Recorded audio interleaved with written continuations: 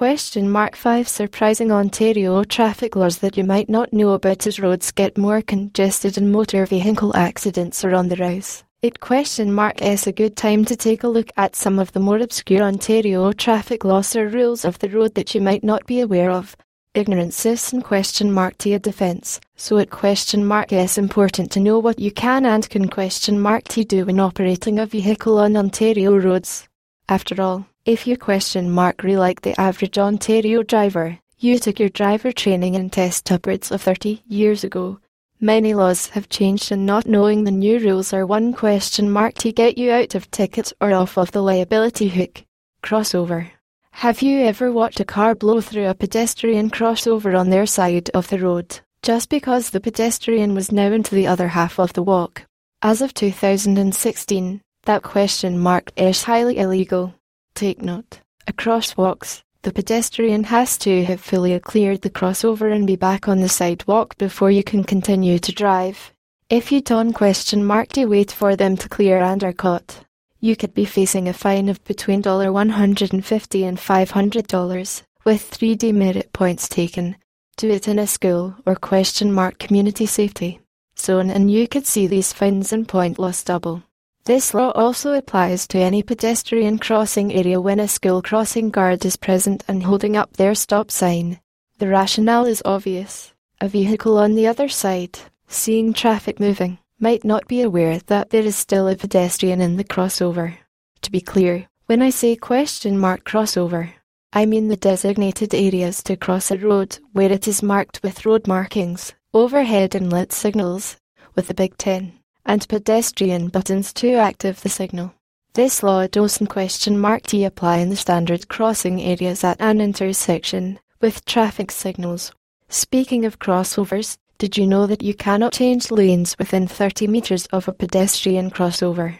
I question mark V seen this so many times. A vehicle stops for a crossover because they can see the pedestrian flashing overhead lights and the vehicle behind them, who is only paying attention to his/her blocked path, swerves into the next lane to keep going.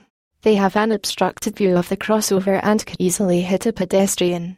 It seems like an obvious rule that should go without saying, but it gets broken all the time. Changing lanes. Did you know that at question mark S not illegal to cross a solid line on a highway for the purposes of passing? The line is there to tell drivers that it might not be safe to pass in that area of highway, but at question mark is technically not against the law. That said, you can still be charged with making an unsafe pass if an accident results from your lane change, so at question mark S not a free license to change his lanes it will either. Changing lanes in an intersection, however, is against the law and spectacularly dangerous. With people turning right and left, a vehicle changing lanes within the intersection is just inviting an accident. Distracted driving is in question mark T just about phones. To the lady I saw this morning putting on her mascara while doing 120 km per hour on the QEW. You were driving distracted.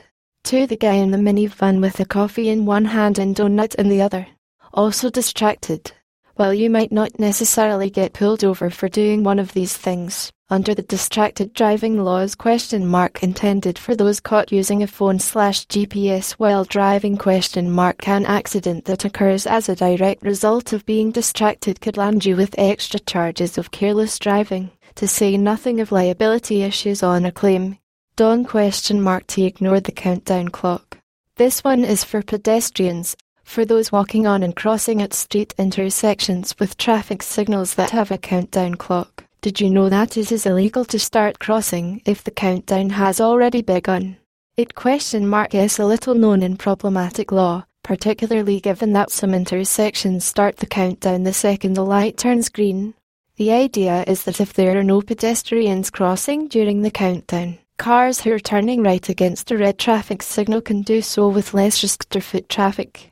The countdown is to show pedestrians who are already engaged in crossing how much time they have, not to show people who haven't question mark T started crossing whether they have enough time to dash across or not.